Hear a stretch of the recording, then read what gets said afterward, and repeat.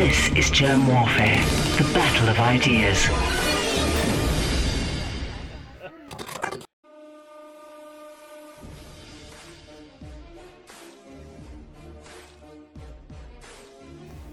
My name is Germ. This is Germ Warfare, the battle of ideas. Ben Garrison, thank you for joining me in the trenches. Thank you for having me. It is more than a pleasure. So you are the third cartoonist ever on my podcast. The first being Scott Adams, the second being Bob Moran from the UK, and now you. Three great cartoonists. I'm glad to have that kind of company, although Scott Adams sure doesn't like me. He banned me from his Twitter feed. Well, I came down on him pretty hard when he was promoting the vaccines, and I did a I don't know if you've seen it, but I did a cartoon featuring him as Clot Adams. I did see that. He was, I had a lot of fun with that. He actually saw it and thought it was well done, but he wouldn't mention me by name, of course. But Bob Moran, I'm familiar with him too. But is that the guy who just got canned? Yes, from the Telegraph. Yeah, well, the only thing I could say to him is welcome to the party, pal. If you want to be a cartoonist nowadays and you still want to have your own voice, you almost have to do it yourself and be independent on the internet.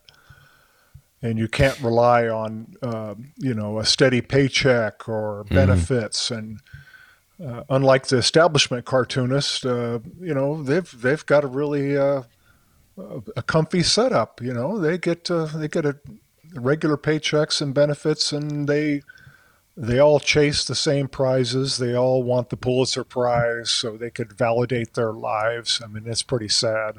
I mean, can you imagine having to go through the rest of your life, the Pulitzer Prize winning, blah, blah, blah. That's embarrassing to me. I would never, ever submit any cartoons to the Pulitzer Prize committee. I wouldn't have a chance anyway.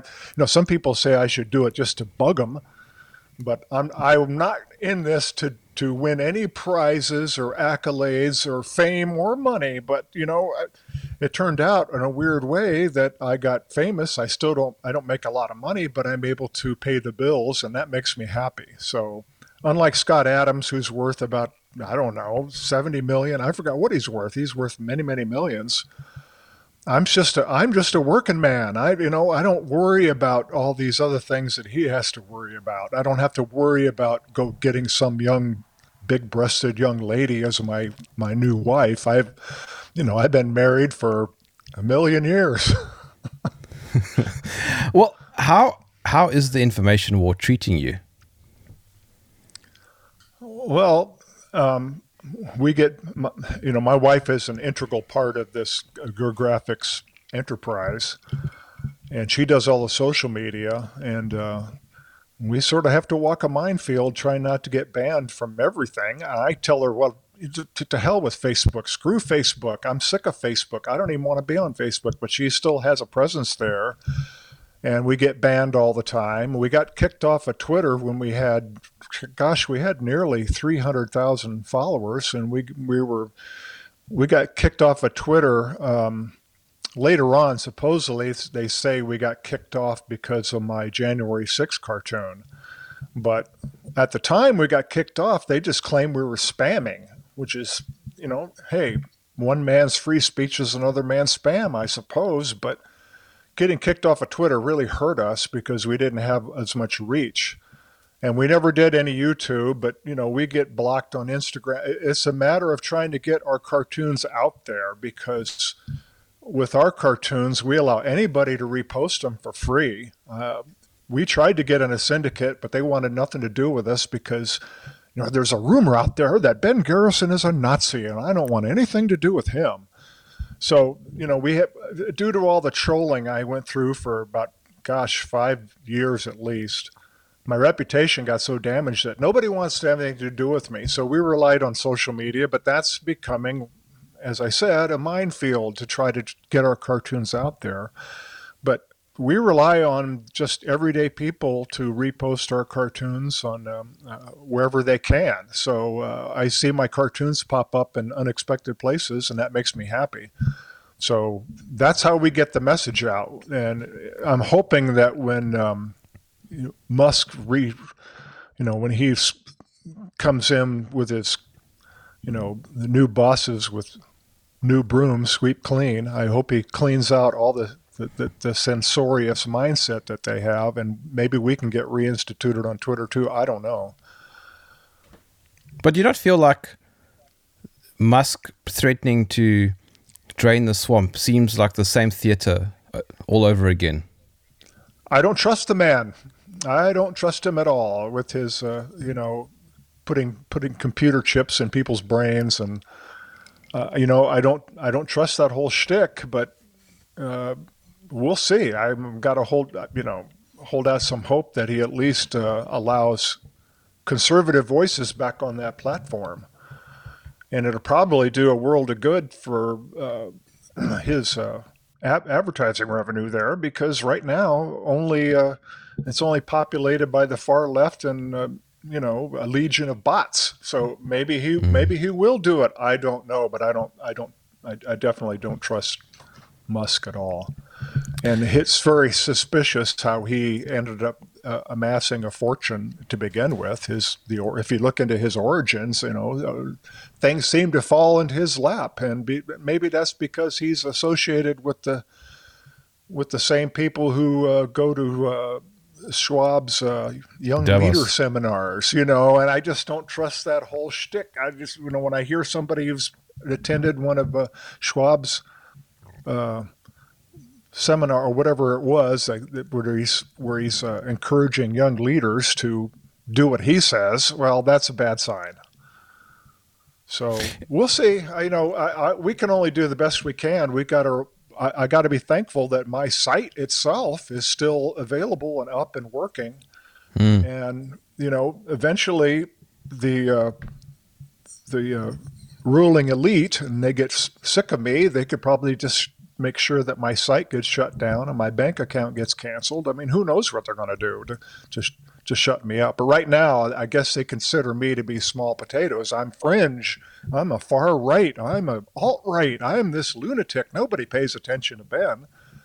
And so that's probably why I'm getting a pass. But to all your listeners out there, I'm not alt-right. I'm just a libertarian conservative. What's this alt-right nonsense that they put on my Wikipedia page? I don't know. It's just designed to make me look like a nut job. That's all. What's so crazy about wanting to preserve individual rights and the Constitution? Individualism over collectivism. That's what I'm about. But apparently now that's you're a terrorist. Ooh, according to Biden, I'm some insurrectionist because I want to see a decentralized government. Oh my gosh, you're an insurrection. It's the same thing that Lincoln did during the Civil War. Anybody who disagreed with Lincoln got thrown in the clink. He actually violated habeas corpus, and he even went after the Supreme Court justice, was trying to threaten him. Lincoln was a gigantic tyrant who he did keep our union together, but at what cost? It destroyed the republic. Really, if you think about it, the states are now part of the union by coercion. And so and he also as a result of his keeping the union together, he killed 620 American citizens, plus twice that maimed. So Lincoln really laid the foundation of what we see today of the big government, the big centralized government. Lincoln was a railroad man and a lobbyist for the big railroads and the big businesses in New England. And he favored central banks. He favored all that stuff. The Republican Party, starting under Lincoln especially, really favored big government and big government control. It was a Hamiltonian sort of an approach. Is that the strong central government, we're your king, you do as you're told, you pay your taxes, and that got started under Lincoln and the Republicans. The Democrats, especially under presidents such as Andrew Jackson, were for decentralization. Andrew Jackson spent 2 terms to get rid of the central banks. But the Democrat Party under Woodrow Wilson ended up with the same statism, the same strong central government. So now the Democrats and Republicans, after Wilson, were on the same page, and that's how it's been since the Federal Reserve and their debt slave dollar. And so that's why I drew back in 2010 the March of Tyranny, showing both parties. I drew one as a blue leg, one as a red leg, and they're just walking all over the voters. And the voter says, well, I'm going to vote Democrat next time. Ow. Well, I'm going to vote Republican. Ow. They're getting kicked down the road by this what everybody likes to call the uniparty. So that's how I saw it when I first started drawing these cartoons again I started drawing them in 2009 after a long, long hiatus, because I started out drawing cartoons at newspapers down in Texas way back in the early 80s. But anyway, that's what got me going to draw the cartoons, is because I saw this uniparty that's controlled really by the Federal Reserve, and the Federal Reserve is in turn controlled by tyrant bankers, trillionaires really, and they pull all the strings of all the politicians. It's all rigged, it's all corrupt. And when I woke up and I started going down that rabbit hole, I could not believe how much corruption I saw. I didn't realize how bad it was. Because, we have this drug-like mantra of the mainstream media telling us what to think all the time, and it becomes, we're still a democracy, and actually we're a republic, but they say democracy now, and you can still vote. Your vote still means something. You still have a stake in America. You have a say. No, you don't. Not anymore. They stole all the elections. And now you can't even complain about the elections being stolen without being called an insurrectionist. And you see, I think it's over 900 people rotting in a gulag, a Pelosi's Washington, D.C. prison without due process, just like under Lincoln, to get rid of their due process. For heaven, this is a time of war, actually. We're in a war against these mega terrorists. And now I'm prattling on and ranting, but that's... By all means, please do rant. But that's where we are now. Is we have a demented president who is really a mannequin, telling us that half the country is evil and half the country needs to be locked up. It's a very dangerous precedent. So we might have a civil war too. And Ben, I just want to interrupt you and say, America leads the way in so many things, right? And we down here on the African continent, we don't have much going for us. If there's one thing that we can have going for us, please let it be a completely useless leader. Now you have to go and take that away from us also. Well, this in a way, Hillary Clinton, at least she's evil. But she's not demented. But when you have a demented, you don't know what he's going to do. And it's a kind of this wrecking ball thing, because he's aligned himself. He does whatever the far left want with this green energy nonsense, which is extremely destructive. And it's just not tenable. You can't just flip a switch and saying, okay, you're going to drive electric cars now. No more gas, no more, internal combustion engines. Okay, snap a finger. But this is what government has become. They've become they think of themselves as the God. That's why they hate Christianity in particular. They don't want you worshiping the real God. They want you worshiping them and doing as you're told. We know better. You do as we say. We're God. We're snapping our fingers, waving our magic wand. Reality will do our bidding. We have reality thrown on its side and bent on its ear. We're going to have you. Now you go buy a $70,000 electric car. It takes a couple days to recharge, and the batteries, we know all the problems with that. It doesn't work. But the government is gotten so insane that they think they're really going to just mandate it because they got the authority. They could just mandate and tell reality how things are going to be. And they're going to tell you how you're going to be, or else you're going to get, swatted or have the one of the new 87,000 IRS agents well armed and training to shoot physical targets. They're shooting human being targets they're going to come after you and harass you. They're definitely going to come after people such as me, the MAGA people. You know, that's what this is designed for. That's why Biden wants this. 87,000 new IRS agents who are essentially another arm of force, just like the FBI has become the KGB of America and the CIA even worse. This is a new layer of tyranny that's unfolding. And do you think they really care about our civil liberties? No. All that's going away. You're going to be told what to do, and you're going to be poor. You're going to eat the bugs, and you're going to like it. That's our future until people start standing up and say no more. And we have to start.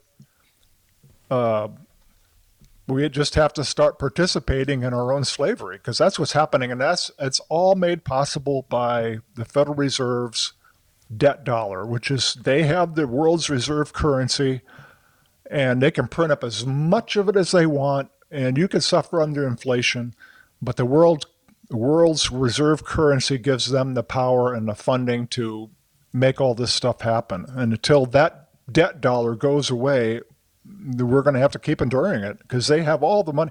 You know, all the wealth has been concentrated up into the hands of relatively few people. I think the 1% controls half of the country's wealth. The 1% controls another 75, 80. So essentially, everybody, the middle class is going away here in America. The poor are getting poorer. You're seeing people living in tents, even in Washington, D.C. now. They just set the tents up outside multi-million-dollar condos there. So you're seeing a really this concentration of wealth going to the top, and everybody else is going to be poor. And those people at the top, they are afraid of us. They know that, you know, it's almost emperor has no clothes situation. Yes, but Ben, come on, you know, we've been told that you'll own nothing and you'll be happy. Well, I don't own a lot, and I'm not very happy. I'm a really angry guy, as you could probably surmise by now. Well, let's talk a little bit about your cartoons. I mean, your work is fantastic. I have seen a lot of it. I think you're probably the most unhinged cartoonist that I've seen come out of the United States. And I say that as a compliment. You got to be a little crazy to do what I do, yeah. I mean, I lost all my friends. Yeah. I lost all my liberal friends, disowned me, and you know, I used to think ready to get a lot of flack, and I had Andrew Anglin's troll army was unleashed on me, sure. And I got kicked out of the art gallery I was in. I lost all my commercial art business got crushed.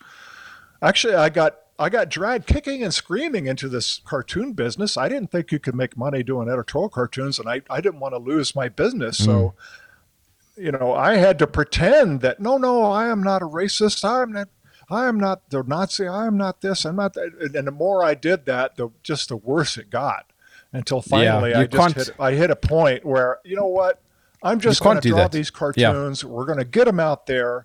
I don't care what people think anymore. And eventually we were able to outshout the trolls, but that didn't happen. That didn't happen until about 5 years later.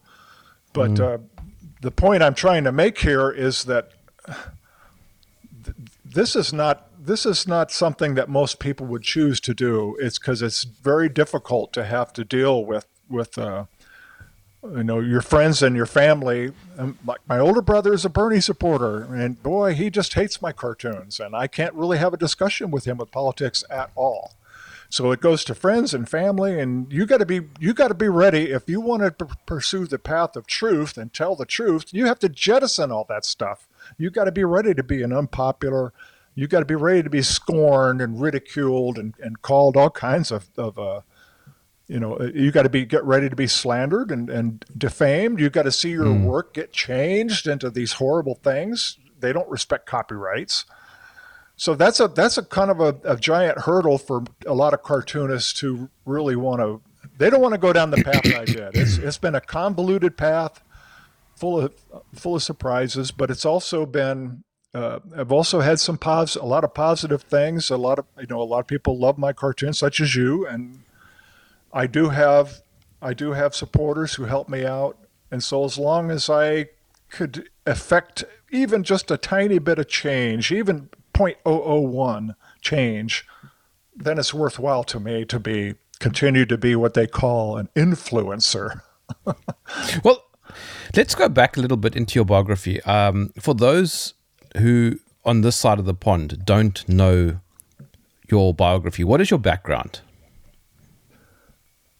Well, I have a BA degree in art from Angelo State University. That's in West Texas. I'm actually wearing my ASU cap.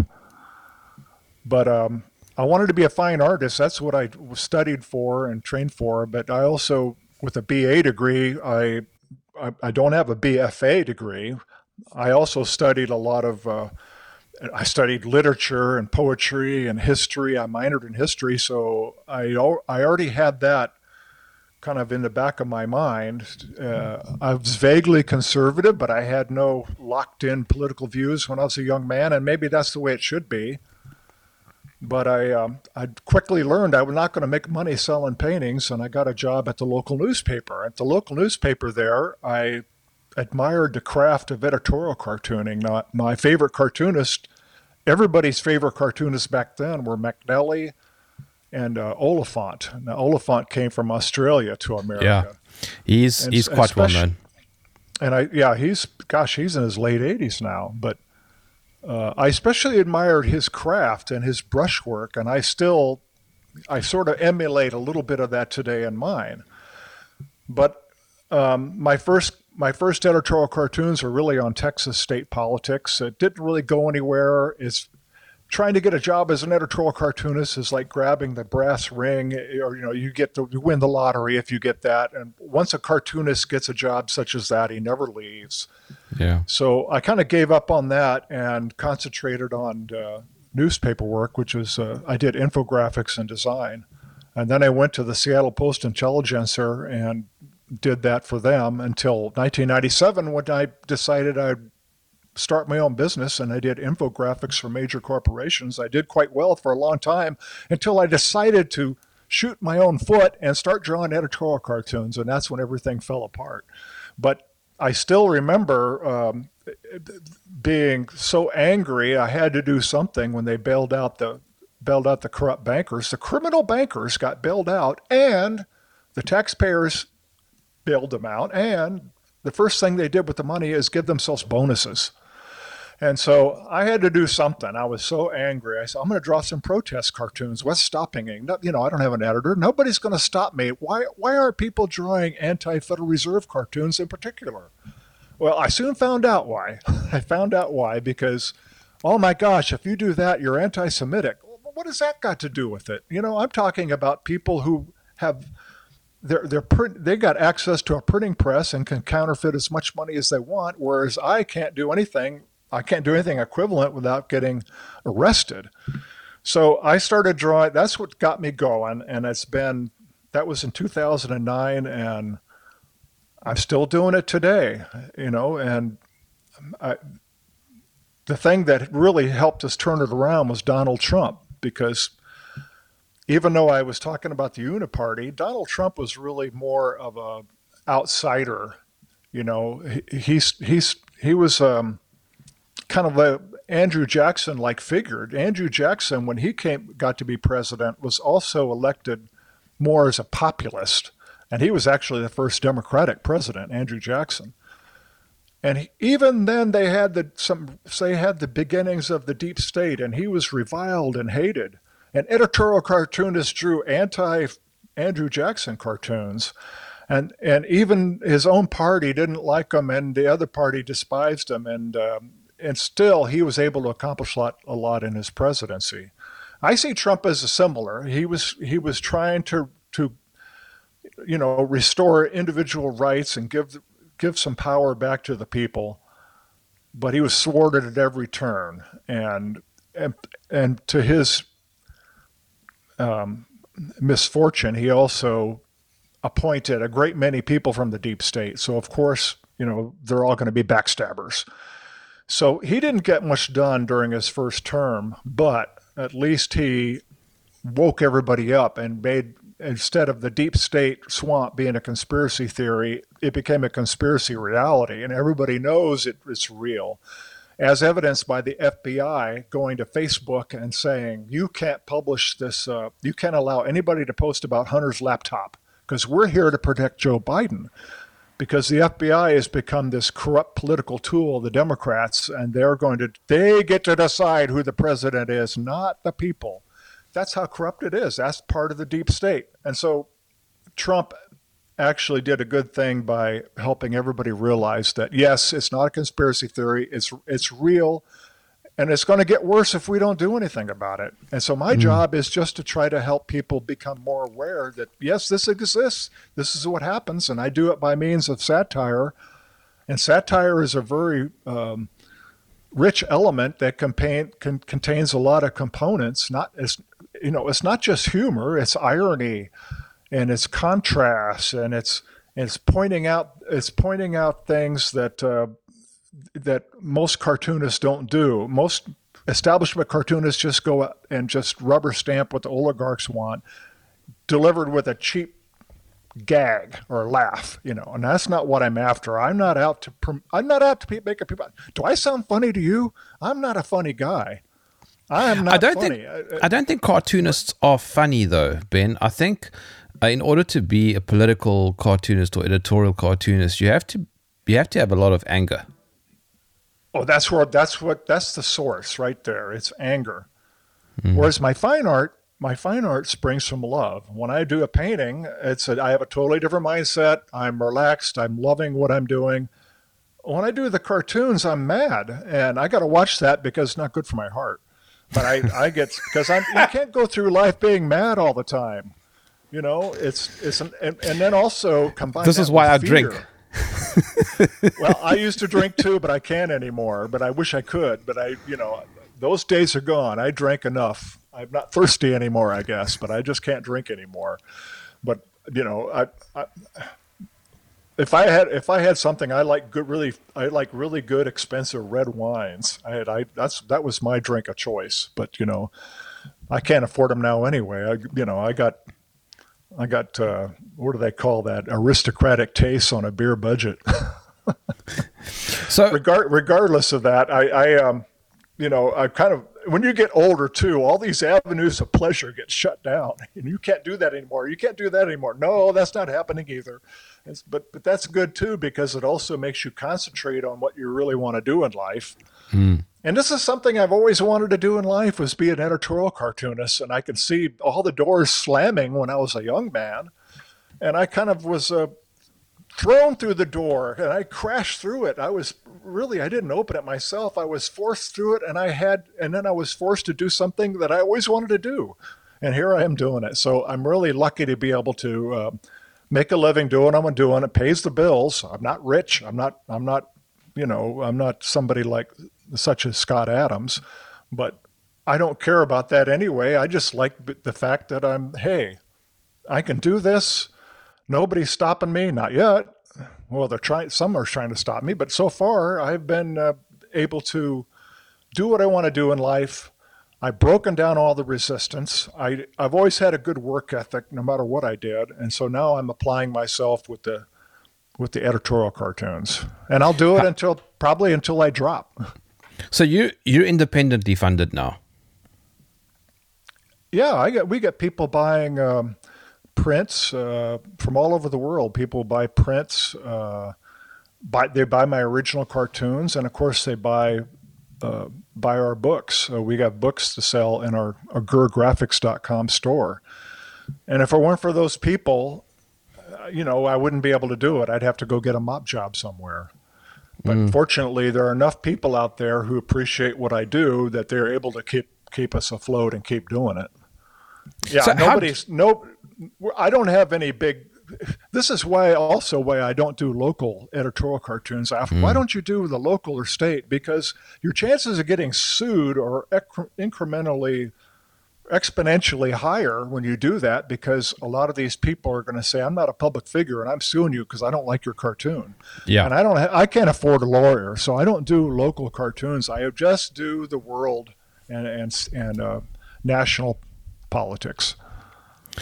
Ben, take me through a day in the life. I'll get up, I'll have some coffee, I'll have a little breakfast, and then if it's nice out, which it is in the summer up here in Montana, we'll go outside in the backyard. We got a table set up. I go out there with my wife Tina, and I bring a sketchbook, and we'll talk about what's the big news today, and we'll talk about the news, and I'll sketch out some ideas, and we'll just bounce them off of each other. And I said, well, what about this? And these ideas just come boom, boom, one after another, until I come up with something. Yeah, well, this is going to be tomorrow's cartoon, and when I call them chicken scratches, they're just really super rough chicken scratches, just to encapsulate, and it gives me an idea. Is this really tenable? And if it is, okay, this is what we're going to do. And then I will usually refine it as I go along. But what I do is I come back upstairs to my office and I'll do a really large, rough sketch. And I draw large. I work on a very large, high quality illustration paper, 4-ply, hot press. And why do I work much larger than many other cartoonists? Because I want to think big, and I think of a big canvas, and I might want to put a lot of stuff in there. So I kind of want my ideas to be bigger than just drawing something small with, I don't want to be a little watchmaker with a scritchy scratch crow quill point pen or something, like some of them do. I'm thinking big, and I use a pocket brush pen.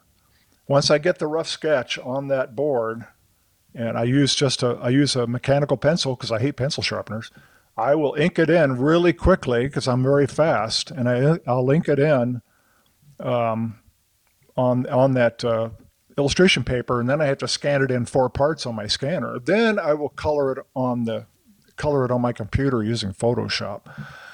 But here's my point about this: is that a lot of people now, they just draw directly on the computer, but I want to maintain a certain degree of the old-fashioned American cartooning style, and that's why I have a lot of labels. Now I get constant flack. You put too many labels on your cartoons. I say, well, that's a good thing.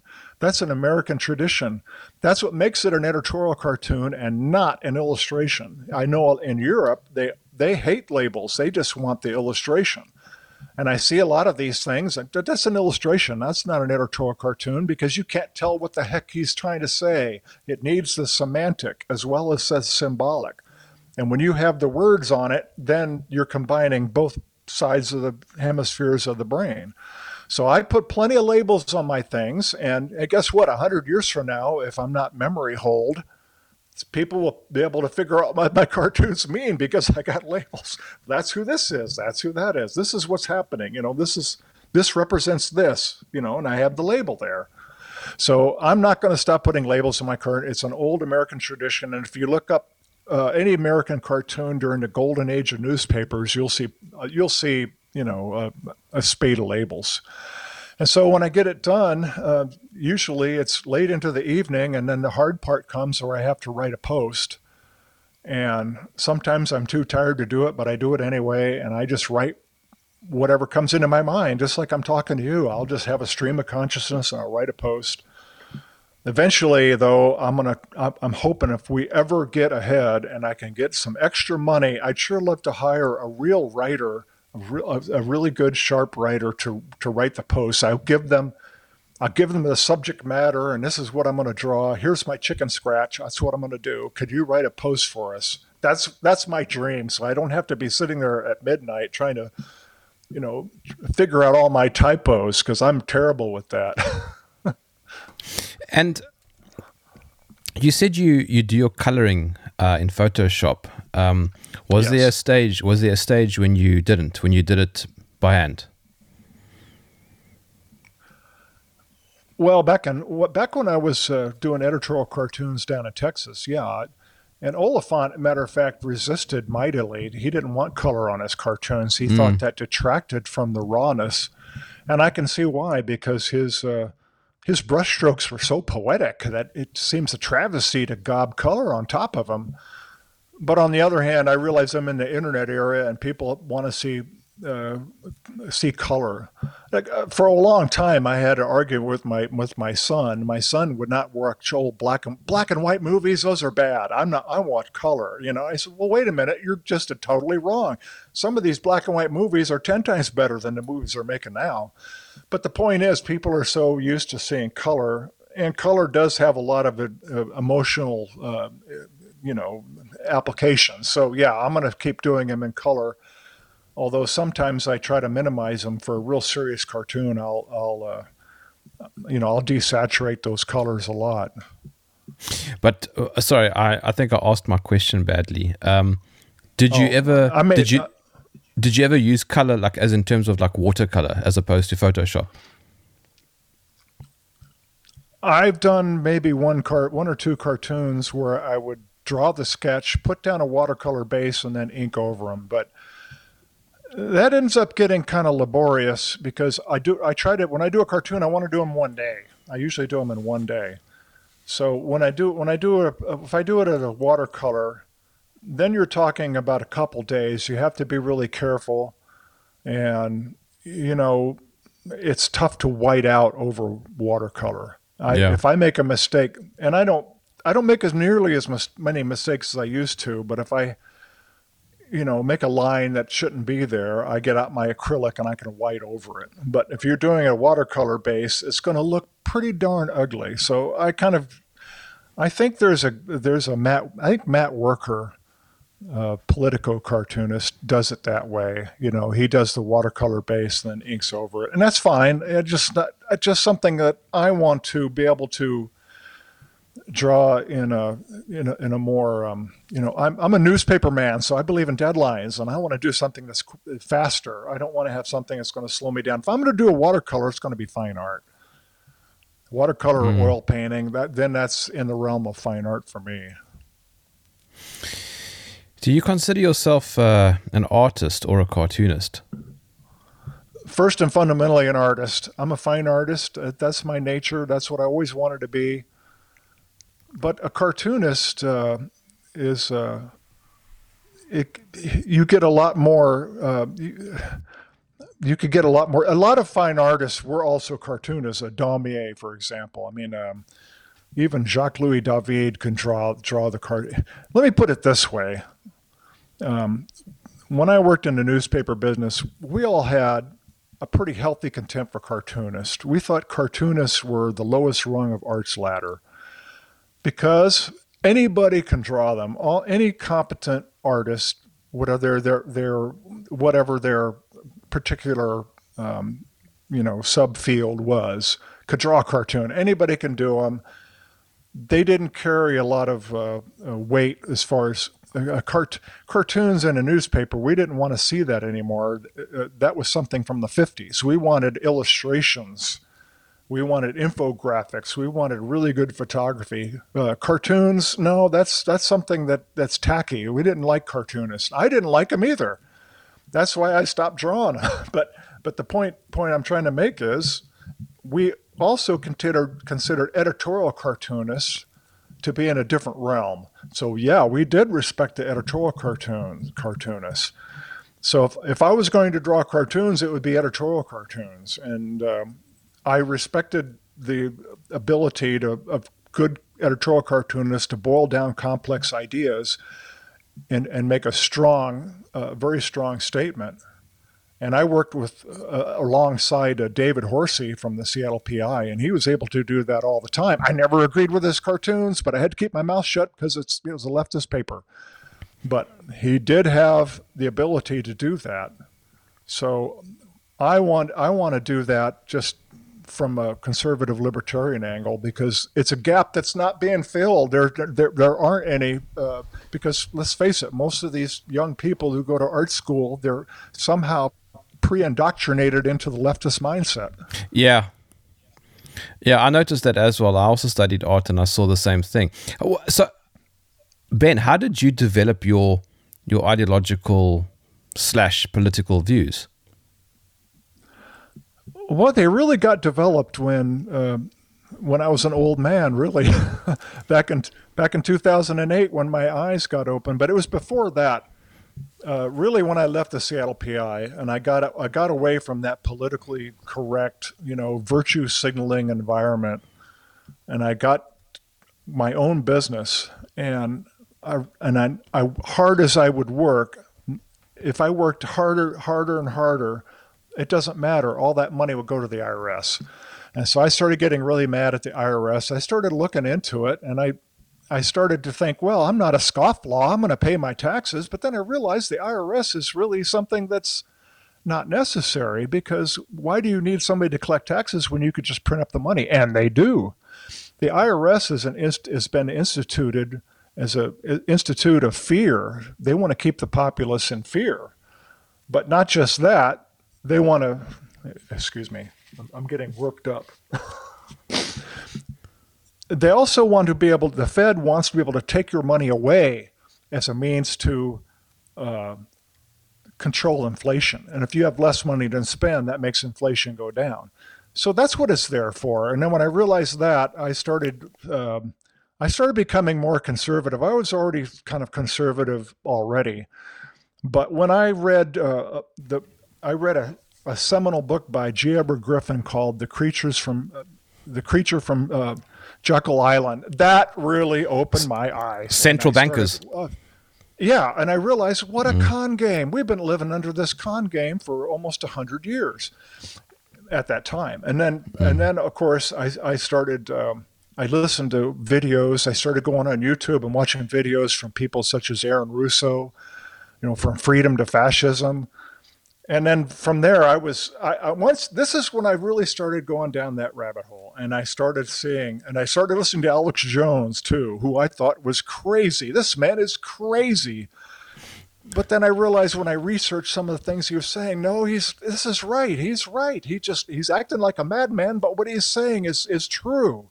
And then, boy, that's when I thought I need to do editorial cartoons that illustrate this alternative point of view. Not alt-right, but conservatives. Conservatives are now so relegated. They don't call us conservatives anymore. They don't even call us the right. It's always far right or extreme right or alt-right. They want to they're trying to paint us as this tinfoil hat wearing nut job, so we could be easily smeared and our opinions easily dismissed. But then, so what? Haven't we reached a point where it just doesn't matter? Okay, fine. I'm far right. Okay, now what? Well, that's so what moment.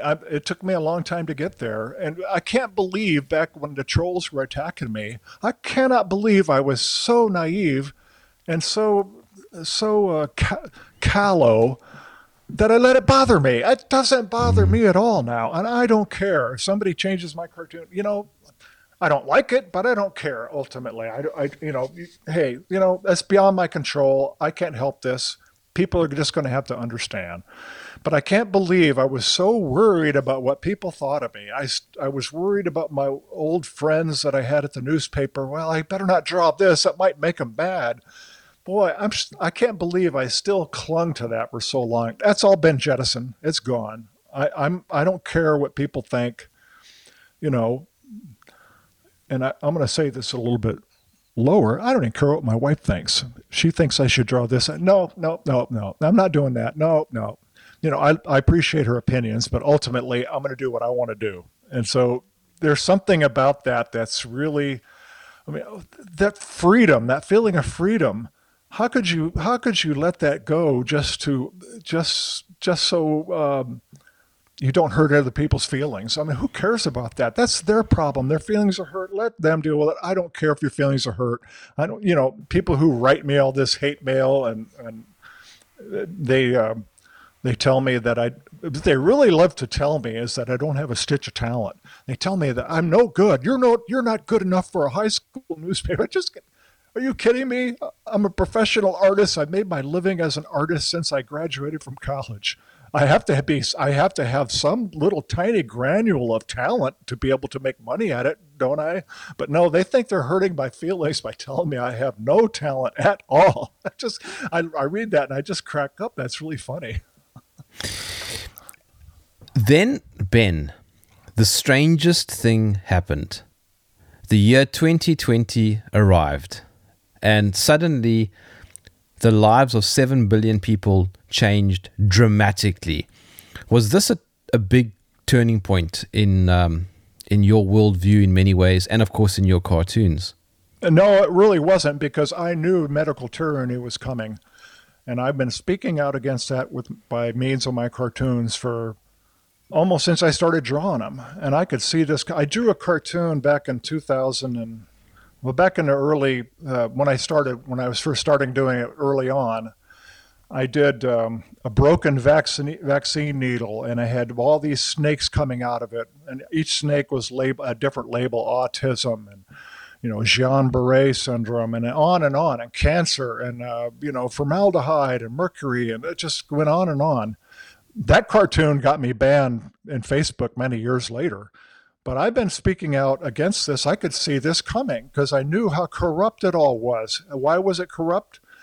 Because back in the Reagan administration, they decided that, hey, wait a minute, all these big pharma companies they could go out of business. Why? Because they were getting sued. Why? Because their products were killing people, especially children. And so what happened was the big pharma lobbyists twisted the arm of Congress, and they came out with a bill to say, well, you can't sue big pharma. You could go to a vaccine court that we're creating, a special vaccine court, and you have to present your case to the judge there, and it's a complicated, expensive thing. And if you win your case, the taxpayers pick up the tab. What did this do? I knew this early on. What does this do for big pharma? Well, it makes them irresponsible and unaccountable because they don't have to worry about getting sued. That's where we're at now. Nowadays, with their trials, they roll out a vaccine after having tested it on a half a dozen mice. Forget about testing them on pregnant women or the 10 years it takes to really find out if it harms human beings or not. They don't care. They do not care. They just care about raking in billions and billions and billions of dollars, which they did during the whole COVID farce, which was a setup from the very beginning.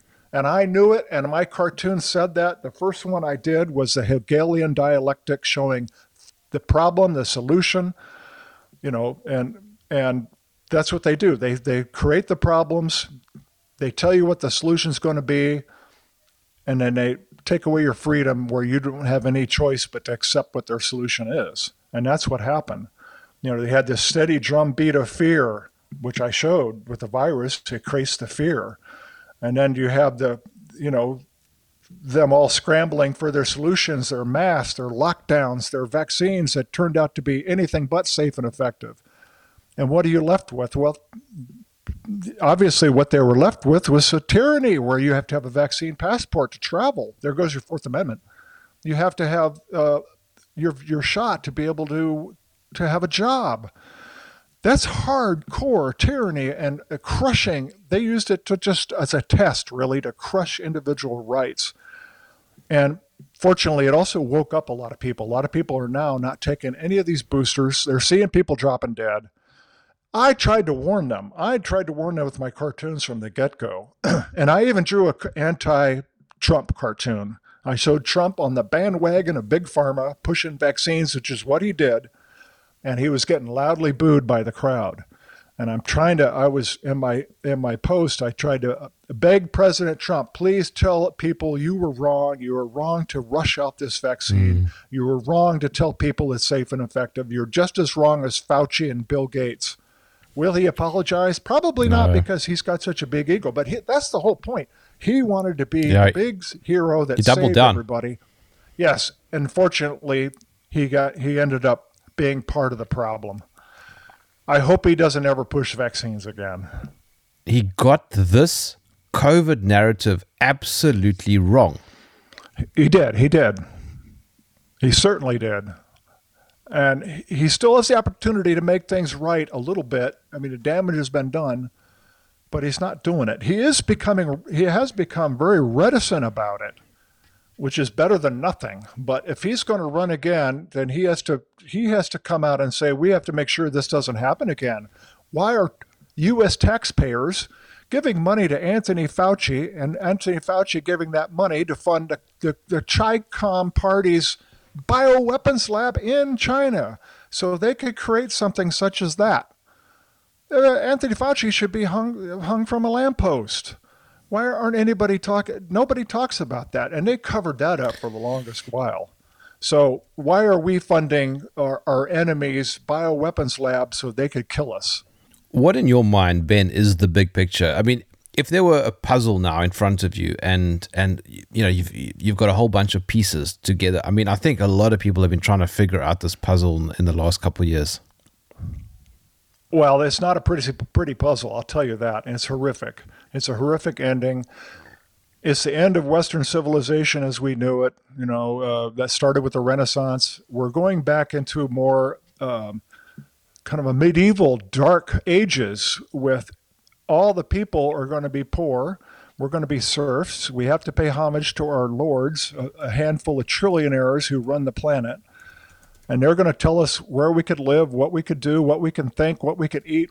They're going to have us totally controlled at a granular level, and they're going to wipe out a great portion of the world's population. It's going to be that's their goal, is to depopulate and centralize everybody into cities, and they want to turn Earth into this utopian paradise, not for us, but for themselves.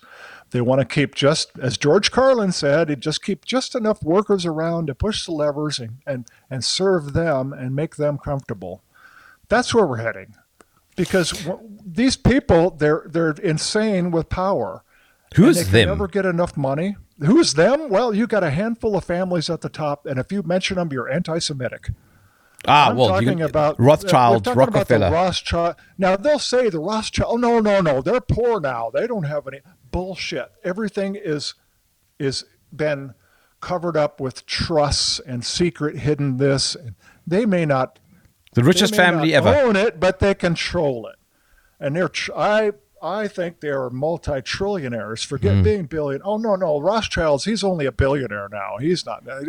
Yeah, then you got the Lazards, and I can name a bunch of them. But, if you start doing that, you get called all kinds of foul names then, because then you're going to the source of it. And it's really maybe about, it's getting less and less now. It's getting to be about, maybe a dozen families, maybe less than that. And then you got people such as the Queen of England, the late Queen of England, they've controlled vast amounts of land and wealth. The Queen of England could have easily solved world hunger if she wanted to. Why didn't she? Because no, that's not what they're doing. They want to destroy populations, not enable them to grow.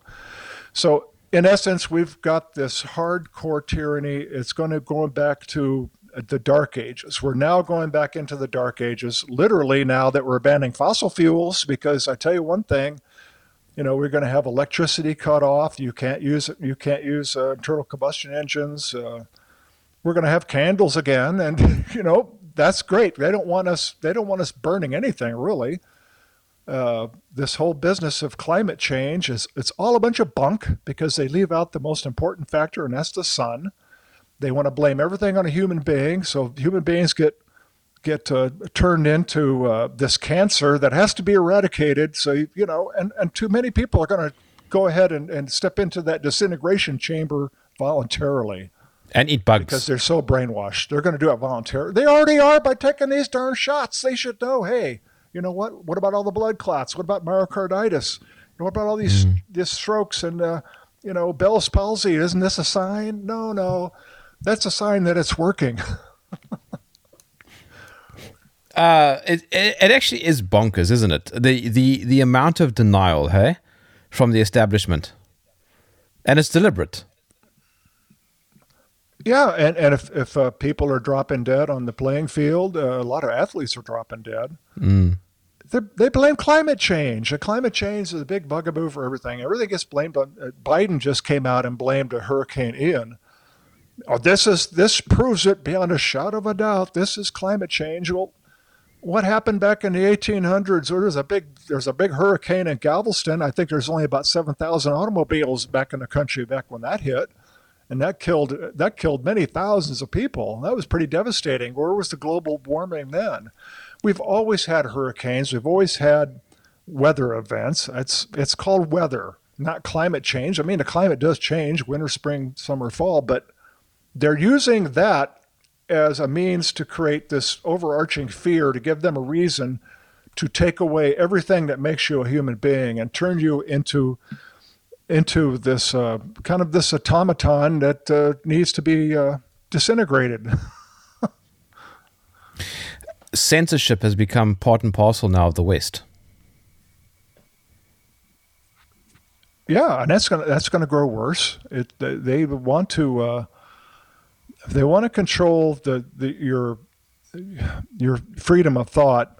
That's why they keep talking about this transhumanist nonsense. They want people to get chipped, put a little chip in their brain. This is where Elon Musk comes back in. And it's very sinister that they can all of a sudden program this, and it's sort of Huxley's soma, so they could calm you down and numb you out with these chips.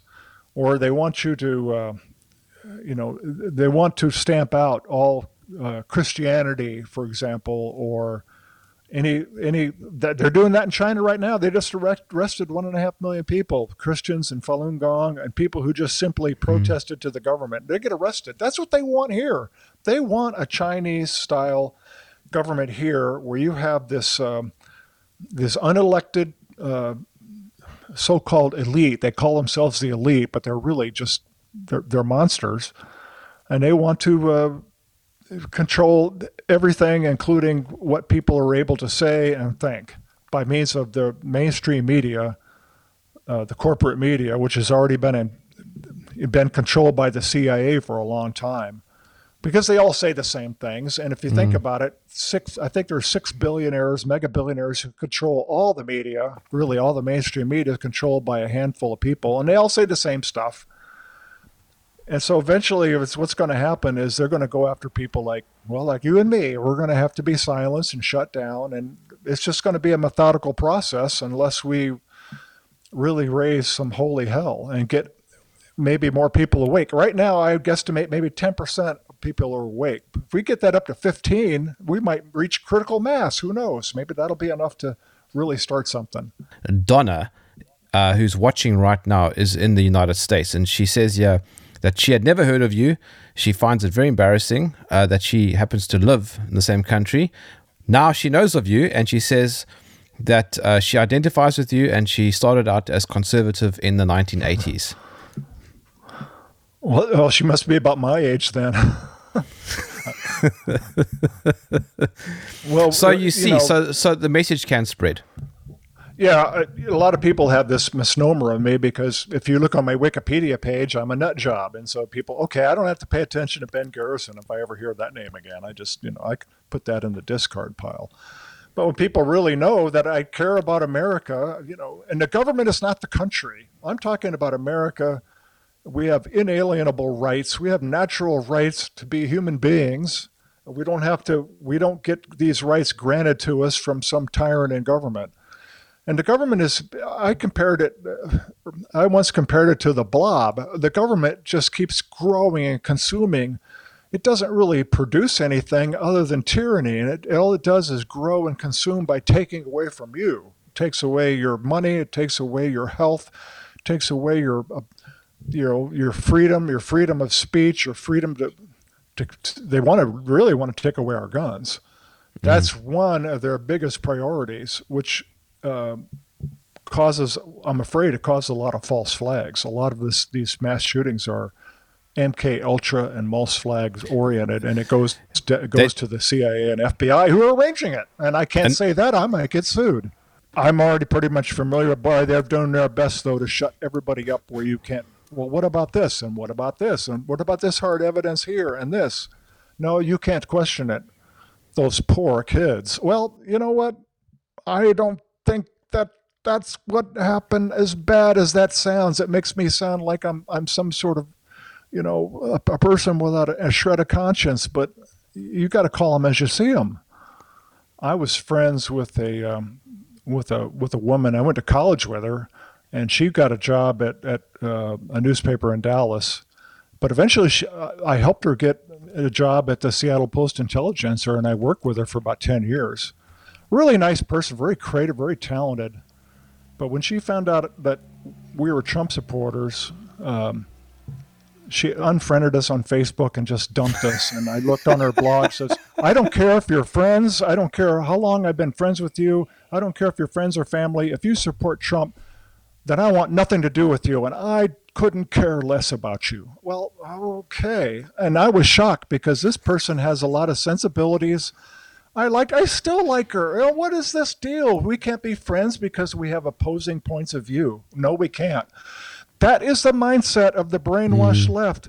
And I looked at her blog, and she swallows the Kool-Aid. She swallowed it, so deeply. She bit the hook, line, sinker, and the rod and the reel, everything. And whatever mainstream media says is something that's good. I mean, what's wrong with being woke? What's wrong with teaching wokeism in school? What are you conservatives afraid of? Well, you cannot have any kind of political discussion with people such as that. There's no chance of reaching them at all. And unfortunately, her husband, who was the art director of the Seattle Times, just retired and just dropped dead of a heart attack, probably because he was fully vaxxed. I don't know. I probably shouldn't even say that, but you know what? This guy was very talented too, and I like him, but he was the same way. We had dinner at their house, for heaven's sakes. We were their friends for so many years. Nope.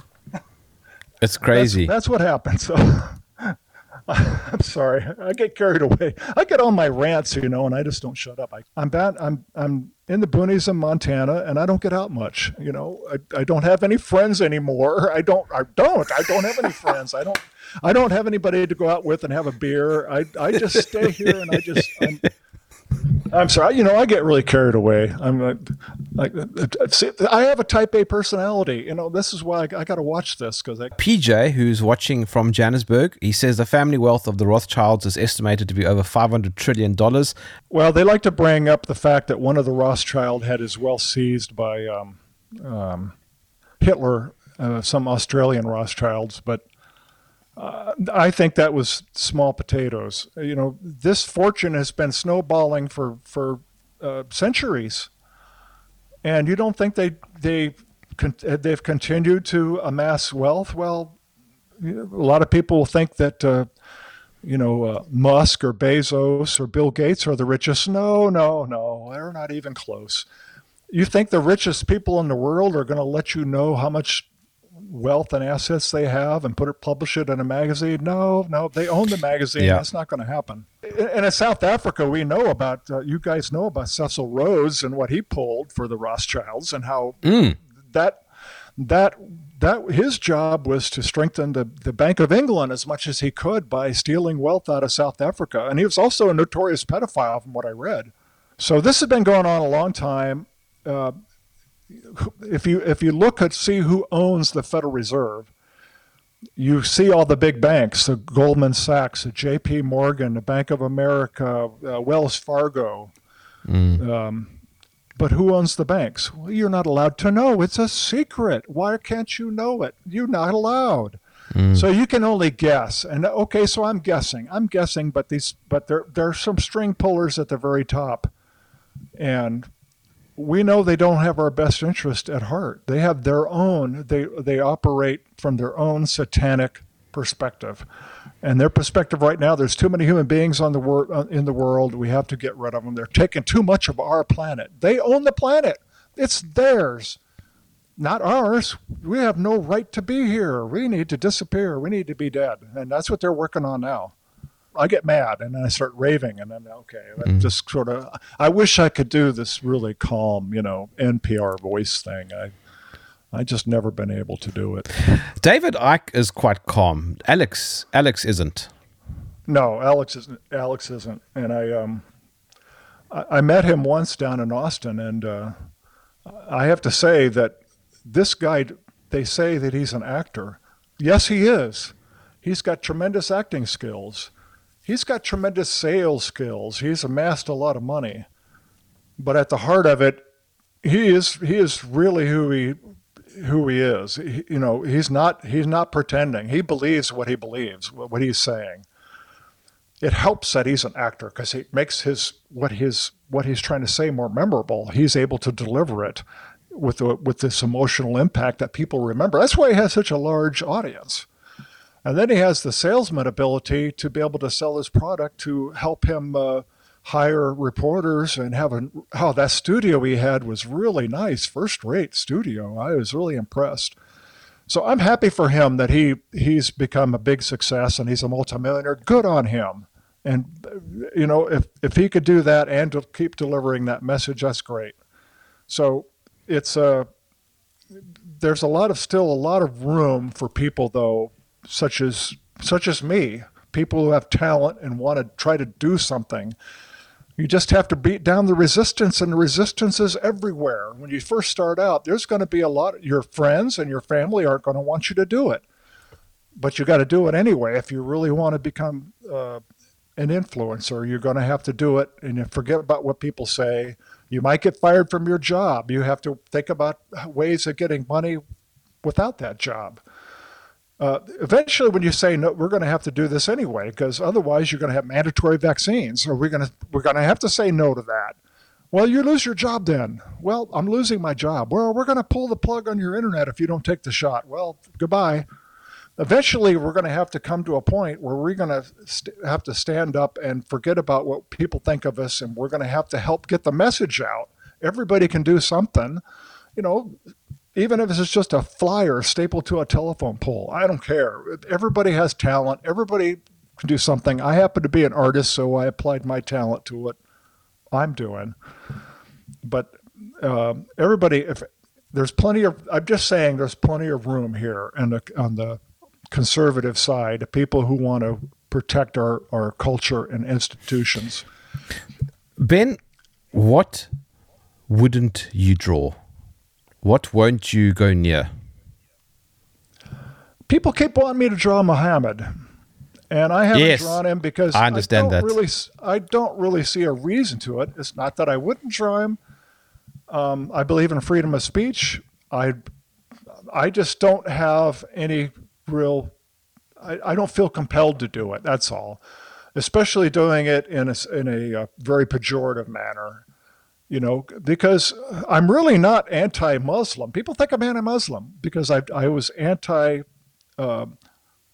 anti-Sharia law people coming into America and trying to change our law from a constitutional-based law into Sharia law. I didn't want that. I don't want us to become Saudi Arabia or Afghanistan.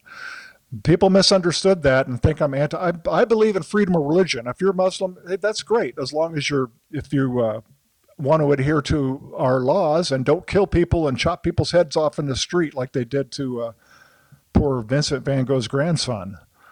But as far as doing the Charlie Hebdo type stuff, I don't have a lot of interest in doing religious stuff to begin with. I want to help protect Christians because they're so under attack that I want to help them. I'm a Christian myself, but I don't go to church and I don't beat on any Bibles or anything such as that. But I want to preserve what we had, just like Vladimir Putin wants to protect Christianity in the Soviet Union. Now, who'd have thunk that after all those years of Stalin, that he's actually protecting the Eastern, I guess is the Eastern Roman Catholic Church there. So no, that's what I wouldn't draw. I don't have any desire to draw it for some reason. That might change down the road. I'm not going to draw things that are attacking other people's religion. I just don't have much desire to do that. So, Ben, in front of you, there is a crystal ball. What do you see? Well, I see... I have a crystal ball, by the way. I couldn't get it to work, so I guess my crystal ball is broken. I've already foreseen a lot of things, and unless things are getting better, they're going to get worse. So I really see a spinning top, and that spinning top is winding down, and it's wobbling, and it's going to crash. So I think we're going to see some great crash event coming up. And I hope it's not nuclear war, because we have some insane people pushing Russia into it. And of course, all these insane people are going to be safe in their luxurious bunkers while billions of other people are going to die.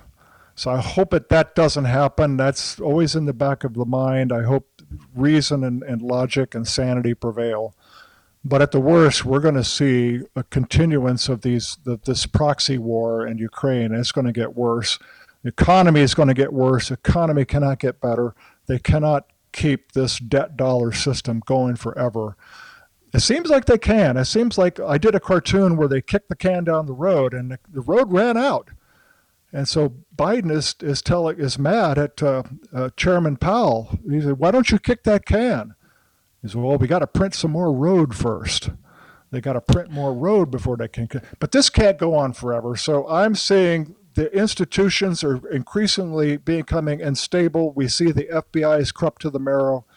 We see how corrupt Congress is. And these are institutions around the world. And you're seeing the people are starting to wake up a little. They wake up in Italy and voted in somebody who wants to restore family and religion and national identity. I hope that trend continues. But at the counter trend, it's this nihilistic destruction that we're seeing. And nothing is worse that represents this more than the sexual mutilation of little kids, because a little kid can be convinced into being anything. And so they're now, here in America, the ADA has given its blessing to sexually mutilating little children, and I can't believe that. That's how evil things have gotten, and it's going to get worse. I'm sorry to say my crystal ball is turning black. Where can I follow your work? The website is grgraphics.com, and that's GRRR, 3 R's, GRRR graphics.com. And if anybody wants to support us, we have a store link there. You could buy prints or just make a donation or buy an original. That's how we able to keep drawing the cartoons. Now, the Gur dog, we got a mascot called a Gur dog. It's a bulldog with a pencil in his mouth, and that came about because I saw that regular journalists weren't doing their job. They're supposed to be the watchdog. Instead, they became lapdogs. So I'm a real journalist in a sense that I'm mad. I got a mad bulldog that's our logo mascot. That's how Gur Graphics started. It's a growling bulldog. I saw it. Ben Garrison, thank you for joining me in the trenches. Well, you're welcome. Thanks for having me, and thanks for putting up with my ranting. My name is Germ. This is Germ Warfare, the battle of ideas.